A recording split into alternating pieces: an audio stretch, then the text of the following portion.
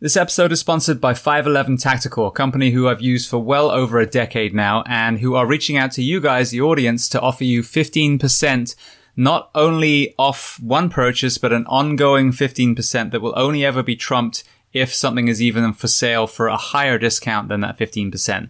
I'm going to give you that discount code in just a moment, but I want to talk about another product and showcase that, and that is the AMP, which is the All Missions Pack. So what they've done with this, they've taken an extremely comfortable backpack, hiking quality with some incredible webbing and straps to really even out that load. But they've added what they call the gear set. I think this is extremely pertinent for us because we are jack of all trades, master of none. And we're not just a firefighter or a police officer. You're a father, you're an athlete, you're a hiker, you're a gun owner, whatever it is that you use. And so each of these sets can be added to the pack or taken off.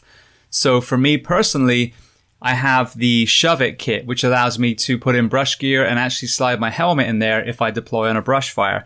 There is a med pouch, which I think doubles very well for a wash bag. Again, I snap it on if I go to the station, and then I can remove it for the next 2 days when I don't need it. So it allows you to have one backpack that's extremely versatile. There's also an element where if you do have weapons, or you're going to the range, you can have a short barrel rifle in there. There's a concealed carry pocket. So extremely versatile all around one specific backpack. So the discount code for this and anything else on their site is SHIELD15, SHIELD15. And as I said, that will get you a discount over and over again if you go to www.511tactical.com. Welcome to episode 307 of Behind the Shield podcast. As always, my name is James Gearing, and this week I am extremely excited to welcome on the show CrossFit legend and retired police officer Freddy Camacho. So this was a great conversation. Freddy talked about his early life where he was on the other side of the law, how he was able to overcome some of those obstacles, enter law enforcement, how CrossFit factored in, and then transitioning out of law enforcement. So a great conversation. Before we get to that interview, like I always say, please just take a moment and go to whichever podcast app you listen to this on, subscribe to the show, leave feedback, and leave a rating. The 5-star ratings really do make us more visible for people looking for a podcast like this.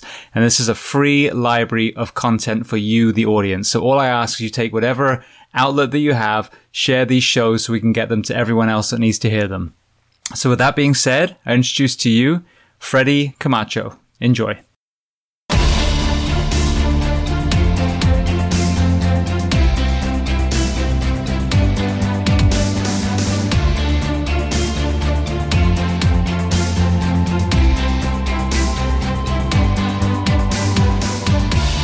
Well, Freddy, firstly, thank you so much for taking the time to come on the Behind the Shield podcast.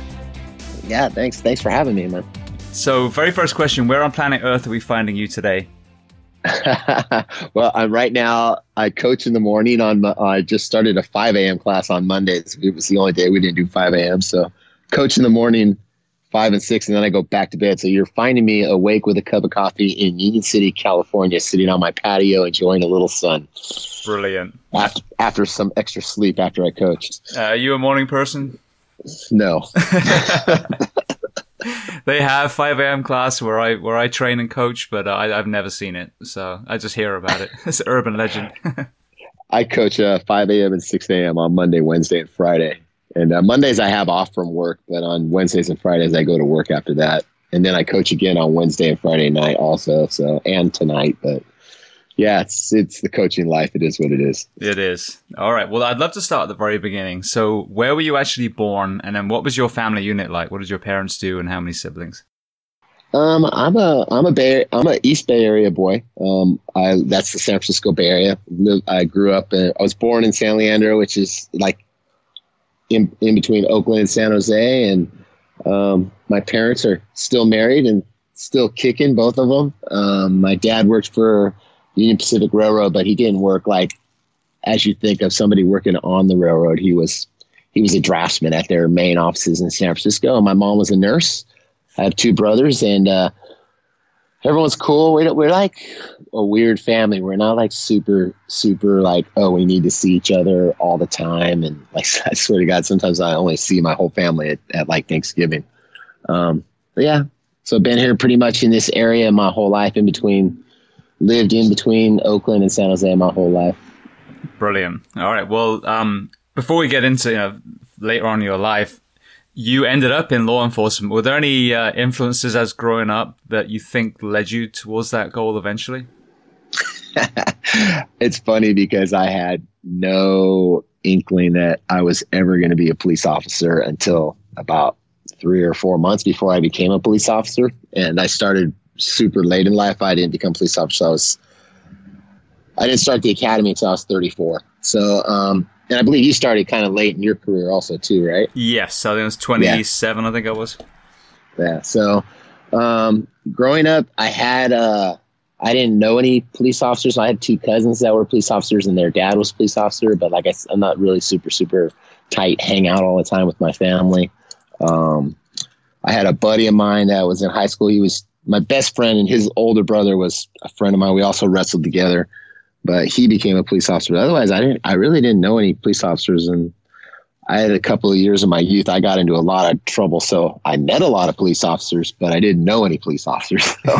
Well, I heard you talking about that, and I wanted to ask you, there's a lot of people that would probably be great first responders, but they do have a slightly checkered past. Did you have anything official on record that you had to bypass, or were you lucky not to actually get anything that was too substantial? Yeah, exactly that. I never have any felonies. I got arrested a number of times, but they were all just what's called misdemeanor, not a felony. You know what I mean? So if you have a felony, you can't carry a gun, a bunch of other stuff that you can't do. So luckily I never did anything. Well, I never got caught for anything that would have got me into a lot of trouble. Most of my stuff was just being a dumb kid hanging around with the wrong crowd. I was also horrible behind the steering wheel of a car. I just like to drive fast, and I like to drive really fast. So I got into a lot of trouble behind the steering wheel when I was younger, running from cops, doing all kinds of things. So, yeah, and then none of that kind of came to bit you on the ass when it was the background check. It was cool because I don't know. I just kind of started to get my shit together when I was in my early 20s, and like I said, I didn't try and become a cop until I was 34. So, I mean, I didn't even have. When I put my application, I don't think I even had a speeding ticket or any kind of a ticket in a car in like 6-7 years. I mean, I owned a house. I didn't own the business yet, but I'd been working on the railroad for like 8 years when I put my applications in. So, I mean, I was a responsible adult after that. You know what I mean? You could look back and see there was an obvious turnaround in my life. And I think that the agency that gave me the chance recognized that. Yeah, well, it's very important. I've had a few guests on that have done just that. One of them, Brooke Carrasco, is a wildland firefighter, and she started off on the prison, fire team, wildland crew.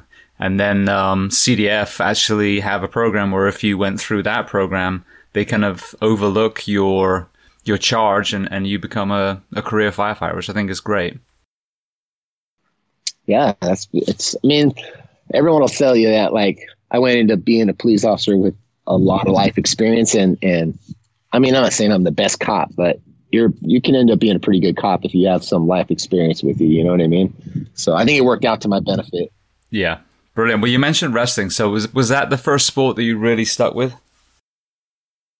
Yeah, no, absolutely. Like, that's really the first. Like, I mean, I played some basketball when I was a kid, stuff like that, but I really wanted to play football. That was my dream growing up. I wanted to be a wide receiver, but I was a little guy. I was only I think I was my freshman year. I was like 5'1" or 5'2", and I only weighed about 112. I think I wrestled 112 my first year. My mom didn't want me to play football. She said I was too small and I was going to get hurt. So I went out for the wrestling team and found a passion for it and ended up wrestling, all through high school. And then I started to wrestle through college, but that's kind of about the same time when I really started partying a lot, and I kind of threw that away. So, right, because now wrestling seems to be a sport that a lot of tough human beings seemed to have gone through the wrestling field. Again, how did you find that prepared you for not only law enforcement but the careers you had before that? Yeah, it's definitely like the practices, stuff like that, and we had a tough coach, man. So you definitely learn a lot of grit.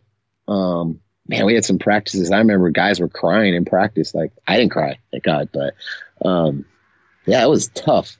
And I think that just it did. I had a long time doing any sports after I stopped wrestling. There was a couple of years before I got back into any kind of sports again. I mean, I was in the gym working out, but not in any sports. And I can always look back at that what I learned in wrestling. Kind of just you think about, oh, everything else is kind of easy. And I'll tell you, man, those wrestlers are when you look at someone I was competing against when I got into CrossFit, I would always look, who are the wrestlers? Because those guys are going to do really well. And that's a fact. Yeah, that's that mental toughness. Yeah, I guess. They were always the guys to watch out for at a competition. Yeah, absolutely. And stay the hell away from on the street too if they got the cauliflower ears. All right. Well then, so talking of combat arts then, so you had a very interesting journey into the martial arts. So tell me about that. Yeah, it's like I said, I got back into playing sports again. I played one of the sports that I got into, and I played it for several years, was roller hockey. God, that was so much fun, inline hockey. And then I started playing ice hockey, and it was weird because when you play inline hockey, we're at the facility that we played at, you couldn't get into a fight. Because if you're about to get into a fight, like the snack bar guys would jump onto the rink, the scorekeepers, the refs, everybody, they break it up because it's inline and it's like a smooth surface and they can walk on it. So there was no fighting. And then my first game, ice hockey, I go to square up with a guy and get into a fight, and I'm like, where is everybody? Oh, I guess they're going to let us fight. And we just fought, and you get suspended. I got suspended a game, but I ended up like getting every other game I was fighting and then getting suspended. So I was just training at the gym one day, and a buddy of mine that was a super good martial artist. I mean, he was a badass. He was a good street fighter and everything. And I was just like, hey, bro, I need to learn how to fight better. And he's like, oh, go try this Krav Maga thing. And that's what ended up. He trained at a gym that had Krav Maga, and I went there, and that's where I started. I don't remember what year that was. It was right before I probably started about 7 or 8 months before I started trying to become a cop. So that's how I ended up getting into martial arts. Just by chance, I wanted to learn how to fight better on my ice skates.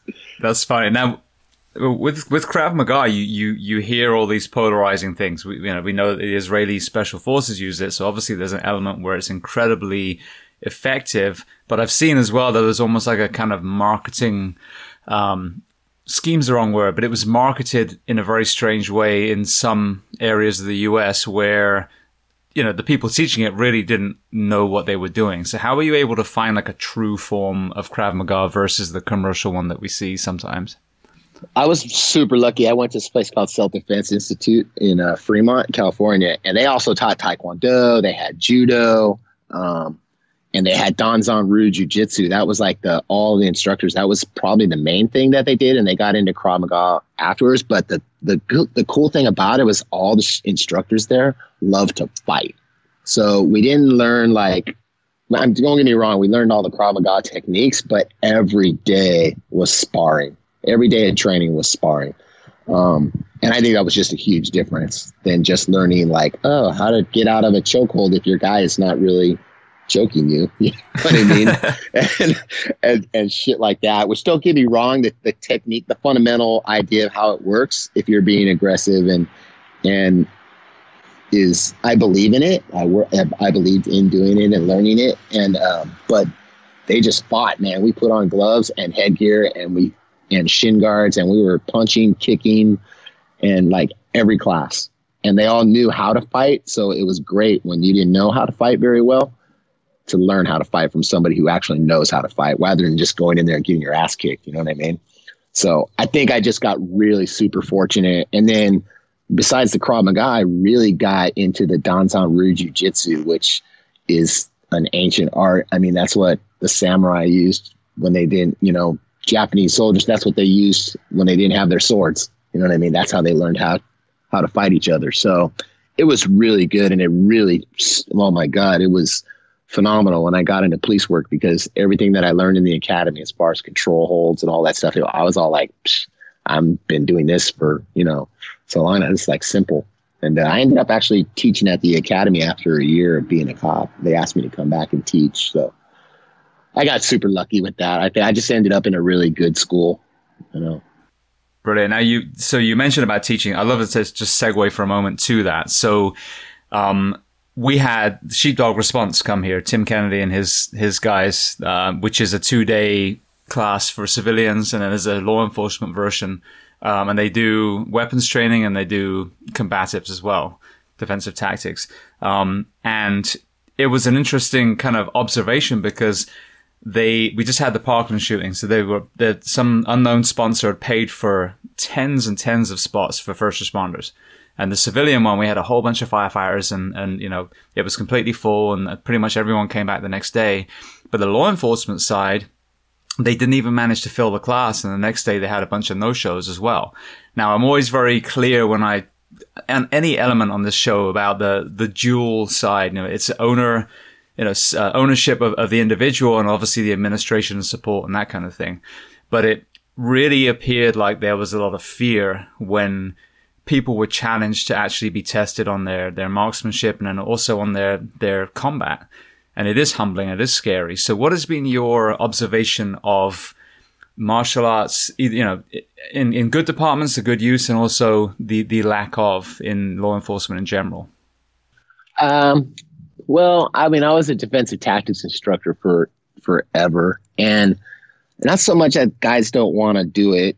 There is some denial, I think, there are people. God, this is a tricky. You get into a can of worms here. There are people that are just like, oh, I wear a uniform, no one's gonna fuck with me kind of attitude, or at least that denial. You know what I mean? I don't think that they have any clue that, yo, man, you might end up into a fight of your life, and are you prepared for that? And the other thing is, departments just don't give you the time to do it. You know what I mean? I always found it odd that your chances of pulling a gun out and shooting somebody, which are, can happen, are nowhere near as much as your chance of you going hands-on with somebody, whether it be somebody who's just struggling a little bit and you're trying to put handcuffs on them, or somebody who's going to full out get into a knockdown, drag out fight with you, but they're not armed. You can't just pull out a gun or maybe you don't have an opportunity to pull out a taser. It doesn't work half the time anyway. And there's just that kind of non-support from an agency to provide enough defensive tactics for people. And then the final little piece of that is cops are working so many hours and they're working odd shifts that they get lazy, and then they don't want to go and learn on their own, which is basically what you have to do, is go and learn on your own. So I have seen a little turn, though, that a lot more cops are getting into Brazilian Jiu-Jitsu on their off time. So I think, at least in this area, and at least at my agency that I was at, there was a bunch of guys that were really getting into at least having that grappling skill. So, but I could see a bunch of cops not showing up for that. Yeah. Well, and then my thing is not criticizing the individual solely. It's illustrating exactly what you said. You've got, poor hiring practices, for example, if your bar is set super low and anyone's walking through the door. And then you've got the ownership of the individual. And there's many cops I know in town that do take jiu-jitsu and other arts. And then, like you said as well, that if you're not supporting your men and women in the very skills they need out there, then that's another part of the problem. And it's not one thing, it's all those things combined. And there are people that train themselves despite working, under shitty conditions. And no one also ever highlights the fact that these first responders that make poor decisions, at the blink of an eye when some of these officer-involved shootings may have worked double shifts because they're understaffed, may have not been able to go home, maybe sleep deprived, maybe undertrained. And that's an area that I'm not trying to point fingers. I'm trying to educate, and so we can improve all those factors. Yeah. That's a guide. You could watch a million videos on YouTube of cops that I think are one of the worst at armchair quarterbacking ourselves more than anyone. And you just watch and you always wonder about that kind of thing. What's going on? Were they sleep deprived? What are they making that decision for? What made you think to do that? And worse yet, that you're being filmed. Why are you making that decision? And yeah, exactly what you're saying. Undertrained, overworked, all of that stuff is, I think, playing out big time. Yeah. So, well, with the martial arts side, so I know that you mentioned jiu-jitsu is a big go-to, but I, in that Sheepdog Response, they really did a great job at showing how if you just think about jiu-jitsu as a sport, how you actually might put yourself in some very dangerous positions on the street with weapons strapped to your belt and that kind of thing. So and I say if you were teaching it, what are the elements of which arts that you brought to your officers when you were training? Like, I was telling guys, you know what I mean? Like fight dirty. And I taught nerve stimulation movements and stuff like that. It's not supposed to be a clean fight. I was kind of shied away from teaching stand-up fighting because you're probably not going to really square up with some guy and start boxing with him. That never looks really good on video anyway. No. But when you're inside with someone, when you're rolling around a grapple, I mean, I'll punch a guy straight in the balls. I don't care. You know what I mean? Just digging your knuckles into places that really are painful, if they're not sticking their arms out. There's a bunch of things that you can do to somebody that people don't see, and to be quite frankly, don't even really leave any marks. So I had no problem kind of going over that kind of stuff, and at least knowing that stuff for myself too. You know what I mean? Like I said, we didn't get near enough time to train officers because of the time that they allowed us to do defensive tactics in a year. The post requirement in California is like 4 hours every 2 years or something like that. It's like completely ridiculous.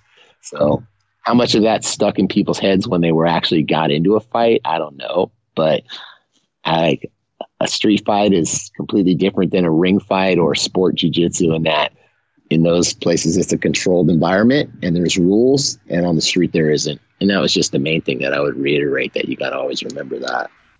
Yeah. Now, what about realism of training in the DTAC specifically? Because one thing I've found as well, you can look like a rock star on a punch bag, but then put another dude in front of you, and it's a completely different story. And I used to train with Shootbox in LA, and it was the closest thing to Fight Club I've ever had. And I wouldn't say I learned like a huge amount of technique, but it was certainly took me to a very dark place physically that I'll always be able to fall back on now. When you're doing the hands-on training, do you encourage more realistic, higher contact sparring so that the men and women understand, the fear and the response to that when they're out on the street? We tried. So one training year, one of our big, every now and then we get that, oh, you guys get to do a full 8 to 10 hour block of defensive tactics training. And one year we tried to bring guys to exhaustion, and then we'll just make two guys like grapple with each other. You know what I mean? Run them and then get on the mat and then grapple. And that wasn't too bad. It was, I think it was definitely eye opening for some guys, just like, oh shit, they're not stopping. You know what I mean? They keep going. And then we did good about not getting anybody hurt. I didn't have anybody break some ribs until the very last match of the very last day. And then another time we put on the Tony Blauer. We had his protective gear, the high gear. And that shit's really good. If you want to like really bring some realism to cops, put that stuff on them. If you're the instructors, you're going to get beat up a little bit, but it's worth it. And I think it was eye-opening for a lot of people there. Not only that, like, it's eye-opening for your fellow officers, I think, to see, oh shit, I don't know if I really want that person there if I'm going to get into a fight. You know what I mean? So it's super important, but the problem is that I think some agencies get really worried about people getting hurt, and then so they want to shy away from that kind of a thing. I know I've got some pushback on that in the past, and I know other agencies have also. That hey, you're going to have this kind of training that we can count on. If we're going to count on one person getting injured and being out for 3 to 4 months on an injury, or milking it into something even longer, they don't want that to happen. So it's, you know what I mean? You're in a quagmire as an instructor. How much realism can you give somebody? And then how much is your agency going to let you give, because they don't want people getting hurt. So, yeah. And that seems to be the big, kind of like oxymoron, I guess, of a lot of training in general. Like in the fire service, we want it to be as realistic as possible when it comes to exertion and heat and, elements. And it seems like they've, a lot of the risk management departments push all the way the other side now, where, you just do something once. You can't do it when it's too hot, too cold, raining. You know, you can't have too much stuff on your back. And I think it really sets people up for failure in the real world because, you know, you fall to your level of training. And if your level of training is doing something once in gym shorts and then you're out in, you know, full body armor or bunker gear, you're going to have a rude awakening. Yeah. It's so crazy. Like when you think about like, God, there's so much scrutiny on like being a police officer right now, and your cops are making mistakes due to lack of training or lack of realistic training. They're not mentally prepared.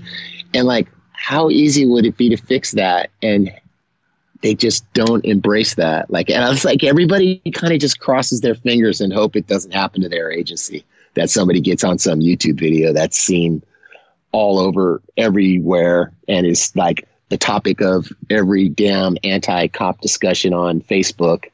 And it's like they literally just cross their fingers and hope it doesn't happen to them. Like, it's crazy. Yeah, no, it is. And I think the reality is that there's so many things that we can do to make it safer for everyone, the citizens and the police officers, and people don't see that side. You know, like even though I've talked about this on the show, like our drug policy, like we've got, you know, men and women in pursuits, you know, for in some states, marijuana or prostitution or, you know, things that are completely legal in other countries and people are actually getting health benefits from, you know. So I think we're creating an environment as well that's causing a lot of conflict on the streets that maybe if we even approach some of those so that the members of law enforcement can truly focus on the real shitbags society. Yeah. Just come on out here to California where I live, man. They don't charge anything. So. Right. Well, before we get into your law enforcement journey, I know that you competed in martial arts for a while. So tell me why you started and then ultimately why you stopped. Well, when I started doing the Dans on Rue and then the Krav Maga and then like the UFC, the Ultimate Fighter show started to really become big. I remember it was right around just before the first season of that Ultimate Fighter. And I was all like, damn, I want to try that. I want to get into a cage and fight somebody.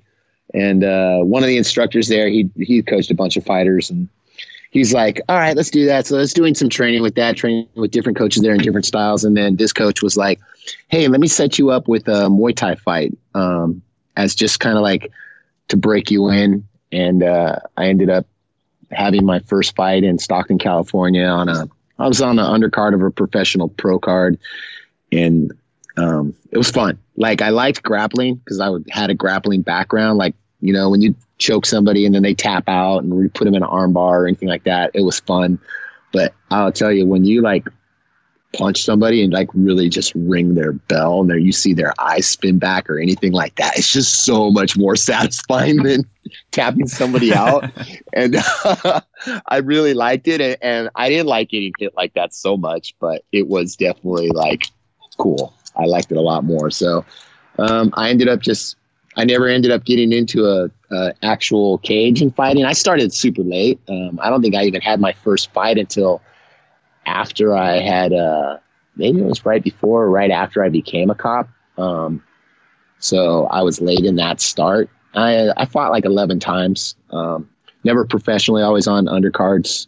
But it was fun. They did boxing. I did Muay Thai and Sanchow, which is like Muay Thai, but you could also throw people to the ground and you got points for throwing people to the ground also. So it was good times. Brilliant. So what made you finally hang up your gloves though? When I turned 40, they were like, you can't fight in the police and fire games anymore. And I was like, all right. And then quite frankly, after doing it for a while, I literally did start getting like headaches, like pretty regular headaches. And I'm like, you know what? Just like someone actively trying to punch you in the head is probably at my stage of life is something I could back off a little bit from. Now I had my fun doing it. It was cool. I fought a lot of smokers and did a ton of sparring. I was sparring like all the time. And finally I'm just like, man, getting hit on the head just isn't so great anymore. So I kind of just backed off from that. I aged out of it, lost my enthusiasm for getting hit. Yeah. Well, I think it is one of those things, you know, you can do when you're younger, but I know a lot of the MMA coaches I've had on the show now, they talk about, the intensity of sparring has lessened a lot in the gym, because they realize like every time you get hit is brain trauma, so yeah, the days of like trying to murder each other every single session, I think, are starting to wane now. Yeah, they finally got smart, huh? Imagine that. You can't callous the brain. Yeah. All right, so then take us into your decision to enter law enforcement, and then what your academy experience was like being a little bit older. Oh man, it's such a funny story. So I was training Krav Maga with three of the guys that I was training with one afternoon were all three San Jose cops. And one of the guys, who's now still a really good buddy of mine, he started the CrossFit program at San Jose Police Department out here. He's like, "Hey man, you should become a cop." And I was all like, "Okay." And I went home and I told my ex-wife now, I'm like, "Hey, I'm going to become a cop." And she just like literally laughed at me out loud. She just like looked me straight in the face and started laughing. And she's like, "I knew you when you were younger. Nobody's going to ever hire you." And I'm like, "Oh, well, we'll see." And I put in about 5 or 6 applications within like 3 or 4 days. And it was crazy. At that time, they were hiring a lot of cops. I remember one of the first places I went to, Fremont PD, which is right next door to where I live here in Union City. They had like 500 applicants for 4 positions. And I made it to like the final 10. But I ended up getting hired like really quick. Like within 3 months, I got picked up by South San Francisco PD. And my first day in the academy, I get there and I hadn't been to any kind of school now, mind you, since I was like in my, late teens, 18, 19, 20 years old, right around there was the last time I'd been in any kind of school. And I show up at this academy and I sit down and they start going around the room introducing and these people are standing up and like, "I wanted to be a cop since I came out of my mom's womb." You know what I mean? And I'm just like, "Oh shit, what did I do? I made the biggest mistake ever." And I stood up and was like, "Yeah, I wanted to become a cop a couple of months ago and here I am." And then I just sat back down and but I actually did really well. I ended up finishing first in the academy. Go figure. And did really well and kind of took to police work really well. So that's my story. And it was actually, I think, pretty funny. Yeah, absolutely. And I had a similar experience. I'd wanted to be a fireman and then I was told I was colorblind. So I literally discounted it. They told me in England, you can't be a fireman, you can't be a pilot, you can't do anything fun, basically, that kids dream of doing. And then it took me years later to realize I'm not the sharpest tool in the box. That, wait a second, I'm not colorblind, I can see colors. That should have been a big, big red flag, but not to my brain. But but it was the same thing. I was older. I had technically wanted to be, but I didn't have any fire department family, and that's where I was the odd one out. Everyone else, my dad was in the fire service, my uncle, my granddad, So yeah, I can kind of relate to your experience. I thought the police academy was a blast. I had a great time. Oh, absolutely. Yeah, same with fire. So what elements of your work prior do you think really helped you being a more mature candidate? I think it was just I was older and like I was around a lot of shady people my whole life. You know what I mean? Like I just kind of hung out with the bad boy crowd and stuff like that. So I think it just helped me in law enforcement. And I got into plenty of trouble, but I always respected the police. I was never anti-police. I never was like, "Oh, fuck the police," and I hate the cops. And even though if I thought they were, didn't treat me the way I thought maybe I should have been treated, which I'm all like, well, what do I really deserve? I was breaking the fucking law, so how are they treat me? I probably deserve it. You know what I mean? Some people just that doesn't make sense to them, but like I always had respect for the police officers. Like I said, I had some police officers in my family, so I never was anti-police. And I think all those experiences that I had, and there wasn't any particular job that I had that definitely benefited that, because I didn't work any kind of work that would have translated into police work later. So I wish I could say that, oh yeah, this job taught me to do this and that job taught me to do that. And I think it was just the life experience. And I don't think I can say any one job prepared me for it. Right. Yeah. Well, the interaction with people up to that point. It's funny you mentioned about fuck the police though, because I've mentioned this before. Ice Cube was there rapping that, and then Ice-T had his song Cop Killer, and now they both play cops on TV and films. So that that doesn't show you just how bogus the whole fucking thing is, I don't know what will. Yeah, right? It's hilarious. All right. Well, then I believe, at least if I got my timeline right, that you were a cop when you first found CrossFit. Is that right? That's correct. So the guys that I was fighting with that were in my corner, the 4 guys that I trained with that were my teachers at the school, they became my corner men. And then we started our own gym in 2005. We got our own keys to our own place, and we were going to like do this big fight gym thing. And I just happened to hear the word CrossFit from our Brazilian jiu-jitsu instructor, and it just took off from there. So what was your first workout? Is there one specific you remember owning you? I'll tell you my first workout, March 28th, 2006. So I'm coming up on 14 years here. But my very first CrossFit workout was in March, a couple weeks away here. And it was push press and L pull-ups. I think it was 3 rounds of 15 and 15 or 5 rounds of 15 and 15. I'll tell you, like I had no idea really what a push press was. I had super strong shoulders. So like I could military press 225 behind my neck for reps. Wow. So like I was really strong overhead. So I was able to I probably just did strict press. I have no idea. And then the L pull-ups, like I said, I had fitness coming into CrossFit. Like I was pretty fit. So I did okay at them. I didn't record it on .com. It was the .com workout for that day. And so it's cool. I can always go back, type in that day and see it. And then I didn't start posting right away when I started .com. It was a while until I started. Now I can go back and look at some of the things that I did in my results way back then. But that was my first workout. And I was hooked. I built the pull-up rig in my gym that day. I went and bought a Sears rubber-coated steel weeder weight set, and I used those weights. And I was teaching already this like fit to fight class, and I just started, putting elements of CrossFit into it. And then a couple months later, I went and got my level 1, and we affiliated that gym. So yeah, I was just hooked on it. It was fun. It's like CrossFit's like a fight, right? Like you're stepping into a ring, but you're stepping into a ring with this workout, and who's going to win, So that's why I love it. Yeah. No, I got into it in 2007, so probably about a year or so after you. And it was the same thing off the website initially. But, I saw the first few years of just being kind of ridiculed by other gym goers in the YMCA when I was doing it. And then, I've talked about this before, all of a sudden then it became cool. And then the same gym goers are now asking me how you do those movements. So it's been an interesting observation of it for the last 12 or so years. What have you seen as far as the changes in the actual CrossFit world itself? I don't know. That's kind of hard to say what do you say? A shit ton of changes. Like it's kind of mainstream in fitness. I don't think it's worldwide mainstream yet. Like my wife and I use Disneyland as a gauge. If we go to Disneyland and see somebody wearing Nanos when we first started CrossFit, that was shocking. Oh, hey, look at that. It looks like that guy might be a CrossFitter.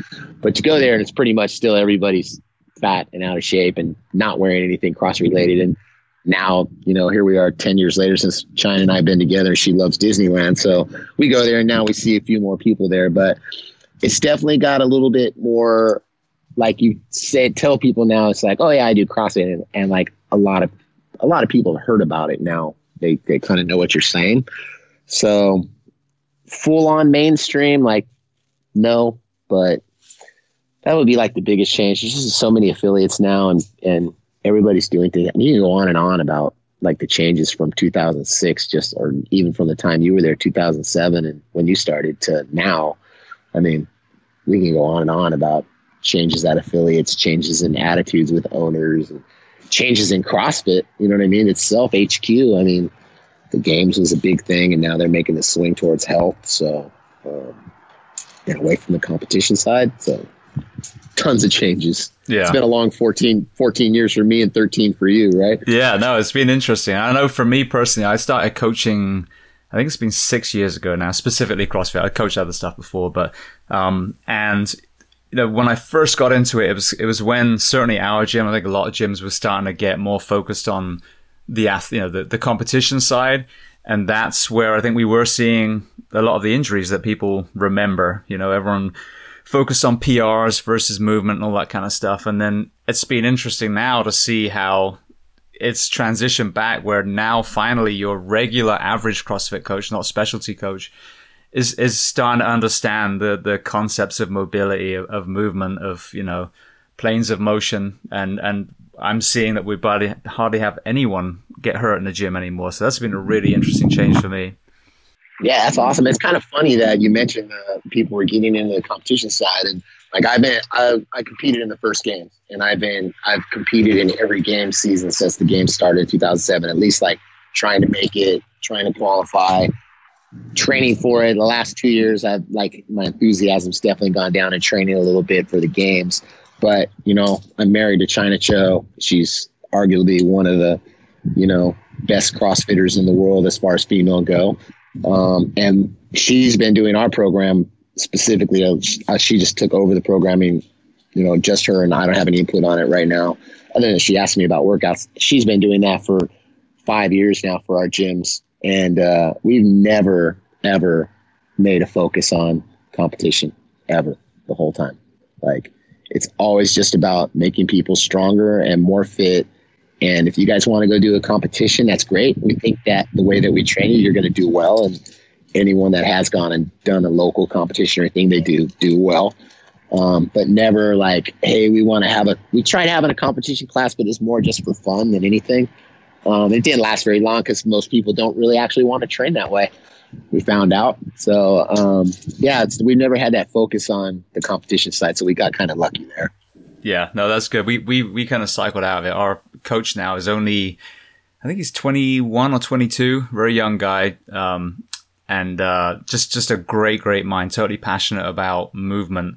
So there's so much more accessory work, and you know, I threw a lot of the strongman stuff in to class that I did, which kind of permeated over there now as well. So I think we're actually building well-rounded athletes who then, like you said, if they want to be a policeman or a firefighter or go be a CrossFit athlete, then you now have the framework that you can do any of those things on. Yeah, absolutely, man. A good foundation. Yeah. So, well, speaking of that, so what is your perspective on what a police officer, fitness, what kind of movements would you use in your own people is what I'm trying to say.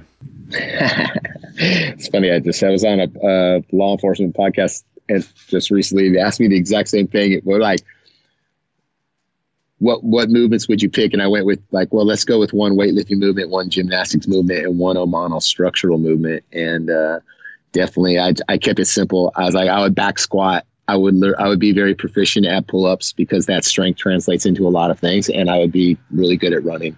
So as far as like, if you want to just talk about overall fitness, great 3 movements to base off. If you're like, hey man, I'm on a break at work, I'm just going to run into the gym. I'm going to back squat. I'm going to run on the treadmill.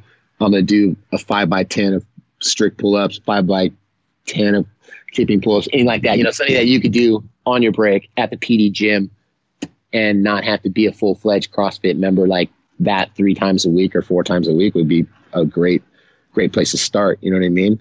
If you got the time to do a CrossFit workout and follow a regular strength training and conditioning program, bless you. I find a lot of cops, that's kind of hard for them in my experience, or at least the excuse that they give. So that's kind of what I went with as a foundation.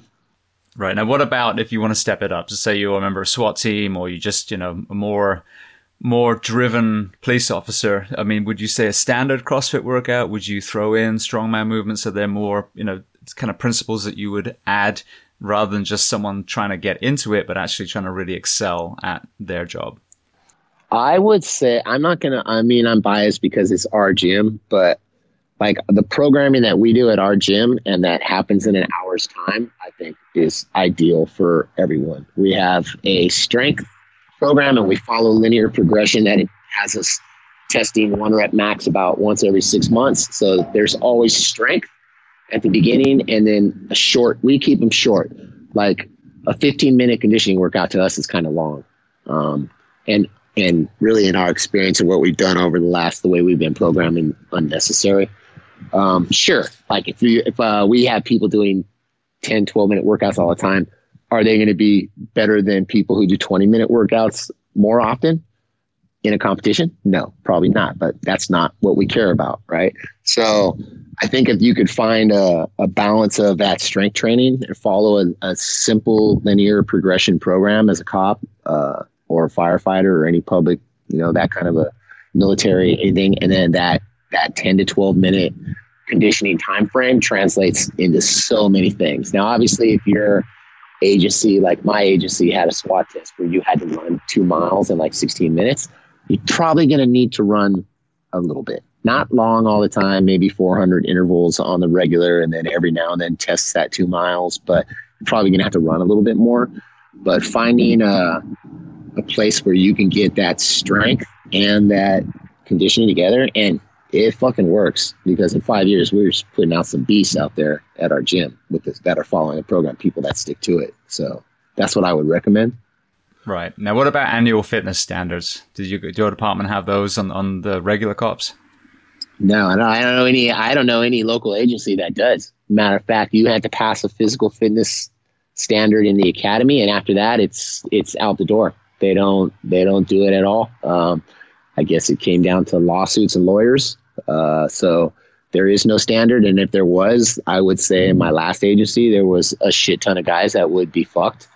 And, you can preach to those guys and tell them all you want. Like, it's funny, like I'm this like big CrossFit guy. I've been around not since the beginning, because it was really kind of the official beginning was like 2003, but my affiliate was the 89th affiliate. I was worked for HQ.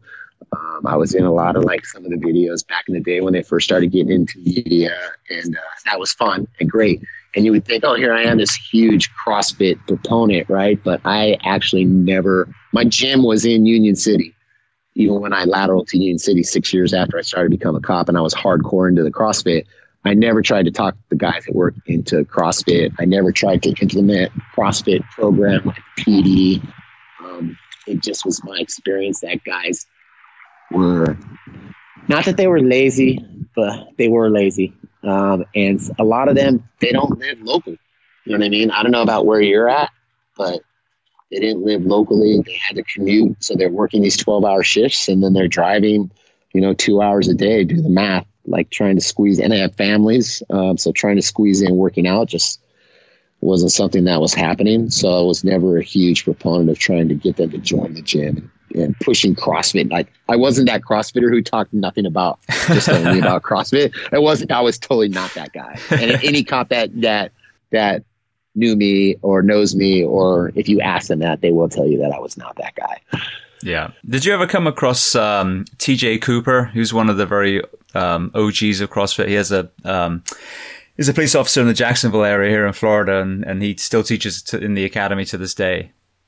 Yeah, I know friends on Facebook, and I've seen stuff of his on Facebook. I don't think that we've ever actually met. So, but I know of him. Yes. Right. Yeah. He does amazing things, but he uses CrossFit in the academy. Really, really good programming, and really sets the bar for the rest of their career. Hey, a lot of people do. Fremont PD, which is right next to us, they have a fully outfitted CrossFit gym, and one of our buddies from Jigsaw CrossFit, he goes there and coaches a couple times a week. And then San Jose PD, I was on the staff, the HQ staff, when we did a level 1 at their PD and got a bunch of their officers trained up as coaches, and they have CrossFit classes scheduled all day long at the PD. Lots of people doing it. It's good for you. You know what I mean? They just recently, since I retired, have built a functional fitness gym at the PD. So I haven't gone to check it out yet. It's funny. I retired 15 months ago. I live a mile from the PD, and I've only been back there twice since I retired. So, but I need to go by there and check it out. Yeah. Well, that's a good segue as well, because I want to talk about that. So, just kind of like myself, I was basically a fireman for 14 years and retired just a year and a half ago.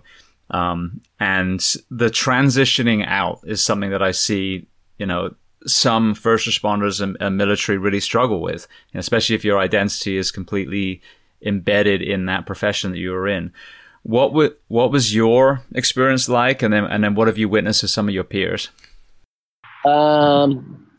It's funny, some other guys have left the department, and they're like, oh man, dude, where have you been? You haven't come by to visit or anything. And they're like, yeah, so-and-so, he's comes by every week, for me, it was easy because I didn't hang out with any cops. I mean, like, it's a cliche, you know what I mean? They always tell you, like, oh, don't just hang around with cops, or you're gonna be gonna lead you into PTSD and blah blah this and blah blah that. But I had the gym, and I just hung around with people that worked out, and that was just kind of the truth. I mean, my wife is, you know, training and hardcore professional CrossFitter, so, you know, our clique of people that we hang out with, we're all basically just people that all work out in some way, shape, or form, usually at a CrossFit gym, and a lot of them hung out at our CrossFit gym. And so for me, leaving police work was just, I did that just like I got into it. I was a whim that I got out of it. Like, okay, I'm going to try that. And I was gone. And so it's hard for me to like give advice about, you know, how to handle retirement, and some guys don't handle it well. Cause for me, I just walked away. I shut that door and I opened up another door, and I haven't really looked back at that door at all. Yeah. Do you think the gym, having that tribe, you know, of members that you know, have come to the gym and you coach, made that transition easier rather than basically going to an apartment complex and playing golf the rest of your life? Yeah, no, absolutely. I mean, I'm still there. I'm actually even coaching even more now. So I'm at that gym and around, and it's like, it's the people that are there. They're there, whether they're there, even if they're there to like just get out the stress of their job or whatever. When they're there, they pretty much all have that same, it's a positive attitude. You know what I mean? So you're surrounded by, no matter how, and I know you said you coach now for 6 years. You can't tell me like, oh, I'm 100% stoked about every session I'm about to coach, right? No, absolutely not. I can't fucking wait to start coaching, right? I've been doing it for 14 years now, coming up on 14 years, or as 14 years if you count all my martial arts stuff that I was coaching also.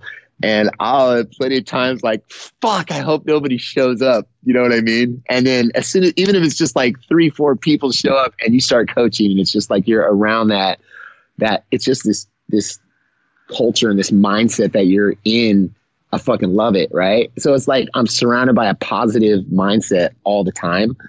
And then when you go and hang out, and don't get me wrong, I'm saying it always ends up this way, but when you're cops, you're going around, hanging around with cops all the time. What are you doing? You're probably going out drinking. You guys are talking about arrests. You're all, you know what I mean? It's just like, you just talk about police work, and then you go into it, and it's police work. And it's easy to like, one person has a bad attitude about fucking something in a job, and that trickles into everybody else gets their bad ass. So now you're at the job, not enjoying yourself. Then you're off work, hanging out with everybody, talking about the job that you're not enjoying, and they're all doing the same fucking job.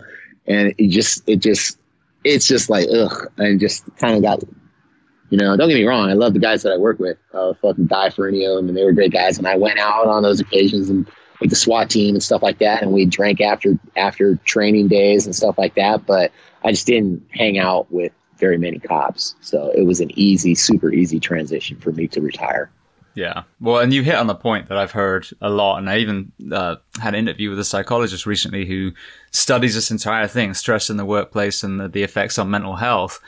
Is, you know, you've got these men and women that are putting a badge on every day, risking their lives for complete strangers that are being then, you know, just dragged through the coals by a lot of the public and the media. And whether that's a true representation or it's probably just the extremes that we just get rammed down our throat over and over again. But also these administrations, these ones that should be, you know, creating schedules where cops aren't being, you know, worked to the ground, and same with firefighters, that are being given the training, are being given the ammunition to go, not just to a range, but actual proper tactical shooting. And so there is a lot of misery. You know, these people doing the jobs that we love. Like, I love being a firefighter, absolutely love it. But I fucking hated working for some of these administrations that I was a firefighter in. And I think that's it's totally under recognized how toxic that is on the men and women that serve. Yeah. Yeah. And not even to mention, when you talk about toxic, it's just, I mean, every job I think in the world has that bitter person who's been there forever and just fucking hates their job, hates their life.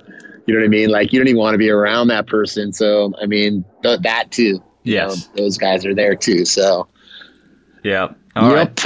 Well, then transitioning out, you found yourself at Tesla. I'd love to hear about that. That was kind of a funny story. I I was working as a patrol. I was in a special assignment my last 3 years, but I was subbing as a patrol sergeant. And one of the guys who went out on medical retirement, great dude, he was stopping by. He stopped by the PD to pick up his retirement card, and he's all, "Hey, yeah, I was about. He just bought a house in Oregon. He's all, but before I bought the house, I was lined up to get this job at Tesla. They're trying to put together this protective operations team where you just like hang out all around Tesla. You don't wear a uniform. You're armed. You basically like break glass in case of emergency." And he's all, "Yeah, it's gonna pay X amount of money." And I was all, "Wait, what did you just say it's going to pay?" And I'm like, huh. And then I'm all, "Give me the link for the, he didn't take it because he bought the house. And he gave me the link for the job listing. And I just kind of put it in the back of my head. I didn't think about it. And then a week later, I was all, "Oh, shit, I want to go check out that job," you know. And I put in an application, and they called me the next day. Like, I put an application in, slapped together a resume, put it in, and the recruiter called me the next day, interviewed me for like a half an hour. Really weird interview. And then I ended up taking the job because I did the math. Even though it wasn't near what he said they were going to pay, me still, when I did the math of that and my pension, did the whole thing, put the whole lump sum together, and I plan on working for like another 3 to 4 years anyway, because I'm currently 54. I was 53 at the time, and I plan on working until I was like, 58 or so. I'm healthy. I'm young. I love the job. I loved being a cop, so I was planning on staying on that long. And then I'm like, well, fuck, that's a lot of money, and there won't really be people regularly trying to kill me. So I'm all, fuck it, I'm going to do it. And on a whim, I accepted the job and put a 2-week notice in at the PD, and everyone was like, "What the hell?" And here I am now working. I didn't end that job didn't pan out. That was another long story. I'm doing something completely different at Tesla, but still making decent money, so it's all good. Well, what about coming from shifts? Because that's something I talk about a lot on this podcast is sleep deprivation. When you transitioned to be able to be at home every day, did you notice a difference on your performance and mental health, or just mood in general? I probably would have. It's a whole nother quagmire to get into, but I ended up working on a 5-8 schedule, but the Fremont factory, Tesla factory, is super close to my house, so I don't have commute issues still. And to be quite honest, I was drinking a ton, so like I was just not healthy anyway. And I ended up going. One of the reasons why I looked at it was like I was going to cycle out of my specialty job. I was going to end up back in patrol again, which probably meant there's a chance that I could have to do a night shift. And I'm all just kind of was like another checklist on why not just retire, right? And then after about 4 or 5 months at Tesla, I ended up working nights. And I ended up working weekend nights for for a couple of months before I finally told my boss, I'm all, "Hey, I can't handle this nights anymore. We're going to have to fucking bump somebody. We're going to have to move some things around." So I didn't actually transition into a regular day shift job. I don't have to worry about working nights anymore until probably like July or August. So I've been on a pretty steady 410 since then. Yeah. Okay, I'll ask you again then. Well then, so you mentioned alcohol. I know you did an Instagram post showing when you got the kegerator put in the gym, and then how you hadn't drunk. Now, I ironically, a few weeks later, happened to do the same thing. I did go out with my wife's 40th and have a drink this weekend, but apart from that, was about 35 days sober, and then I'm back on it again now. What were your reasons for deciding to stop to drink, and then what were the results? Well, I mean, I kind of been a substance abuse kind of a guy my whole life. It runs my mom's side of the family is like we have quite the pedigree of substance abusers. So I drank a lot of alcohol when I was younger. I went on to this, I don't know at what age I was probably about 28 or something. And one day, kind of like the story of me, on a whim, I was just like, "Oh, I'm not going to drink anymore." I didn't drink for 7 years. And ironically, I started drinking again when I started CrossFit. So go figure. I don't fucking know. But I started drinking, and it just couldn't, I don't drink because I'm hiding from problems or I need to get away from life or anything. I just like to get fucking buzzed. I love it. So I would drink a couple of beers real fast and you got that buzz. Great. Perfect. The only problem is that then once my switch was on, couldn't turn it off. And just progressively drinking heavier and heavier and heavier over the years. And the last couple of years, especially, like, just shit, man. I put kegerator in the gym. I was literally drinking like 10 gallons of beer by myself at the gym. You know, I drink like 5 or 6 beers a night, and then just not making smart decisions at that point. Driving home buzzed. Well, technically fucking drunk, right? You just had an eye opening all of a sudden. I'm like, what the fuck am I doing, man? I'm like retired. I get this pension. I'm like, what happens if I kill somebody, or what happens if I get arrested? You know what I mean? Like, more importantly, like, you work your whole life and then I'm going to end up in jail because I want to get fucking buzzed drinking beer. And I just like, man, if I'm going to cut it off, I need to cut it off. And just decided to stop drinking. And here I am today. And God, man, I feel so good. Who would have known alcohol is so bad for you? Like, I had no idea. I know. Only someone should have told me. Yeah, I mean, I wish. Literally, I feel amazing. Well, good. Yeah, it's the elephant in the room in our professions, without a doubt. You know, and you know that we focus on now. At least people are talking about opiate, addictions and things like that. But alcohol is the one that I see, not only myself, you know, but all my peers as well. We drink when we celebrate. We drink when we commiserate. Yeah. You know, and it's acceptable. Yeah. And it's funny you said that you started when you started CrossFit, because that wasn't too long after you started as a policeman too, working shifts and, you know, seeing the shit that you saw. Yeah. So it was weird because the first agency I worked at was during my dry time. And so when I lateraled to Union City, that's when I pretty much when I started drinking. And then when I went back to a party, I went to a wedding or something with a bunch of South City guys, and I was like drinking and getting hammered, and they're all like, who the fuck are you? So yeah, it was, I drank a lot, man. No, I'm not gonna lie. And like, it was just something that needed to stop. And it's funny because my wife's China, she still drinks. She'll drink a couple bottles of wine a week. You know, she has her certain nights that she allows herself to drink. And I'll pour the wine for her, no problem. But normally it would be off a bottle of wine, and then, oh, hey, why don't we just crack open another one and have another glass or two?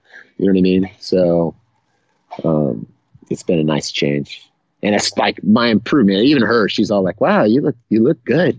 And I'm feeling good. I'm working out a lot better than I was. I was just like, was affecting everything in my life, man. I'm just so much more, I'm a productive human being now. It's so much better. Now, I got a question for you, because I drank, you know, normally when I was off shift, so as a firefighter, that's like 3-4 times a week.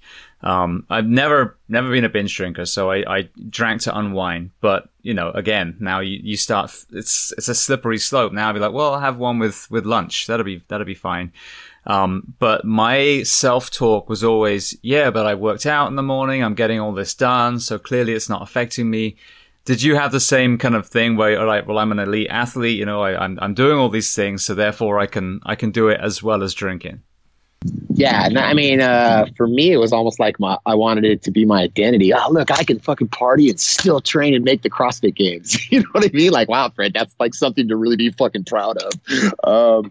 So yeah, for me, but see, for me, it was like I never drank until after I worked out. So for me, working out suddenly became something I had to do before I could start drinking, instead of something that I really wanted to do or you know, needed to do, or however you want to look at it. But it became the thing that I had to get out of the way, so that now I'm done working out. Now I can start pounding down beers. You know what I mean? And that first beer after workout anyway is like the best beer on the fucking planet. So. That's where the issue got for me. Like, I realized that was my goal in life, and not like everything else that I've been working for and doing was not the goal in life. My goal in life was like to hurry up and get the rest of my life out of the way so I can get buzzed.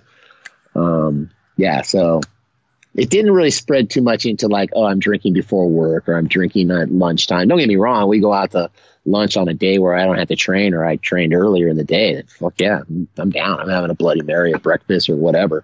But I always did manage to get work and training out of the way.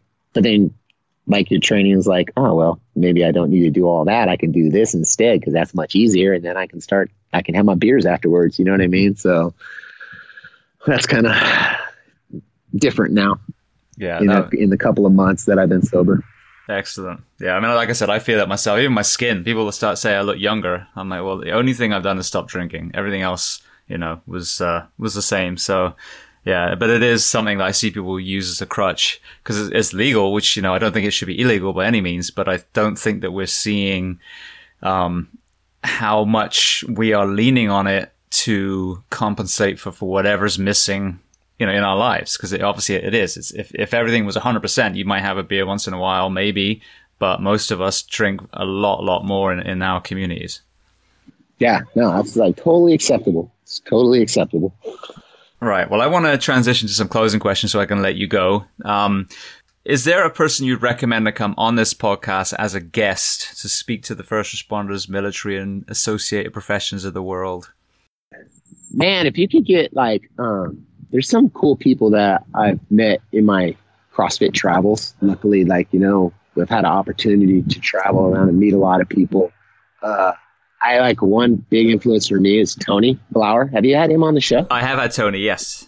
Yeah, Tony's just a fucking amazing dude. His whole mindset about, self-defense and everything and fear and all that is great. I love to listen to Tony talk. He's just such a great guy. And then, do you know Andy Stump? Have you had a chance to? Yeah, I've had Andy on as well. Yeah, I gotta go. I only got to 200 on you, so I didn't get to see everybody that's been your guest. It sounds like you already had everybody that's really cool to talk to.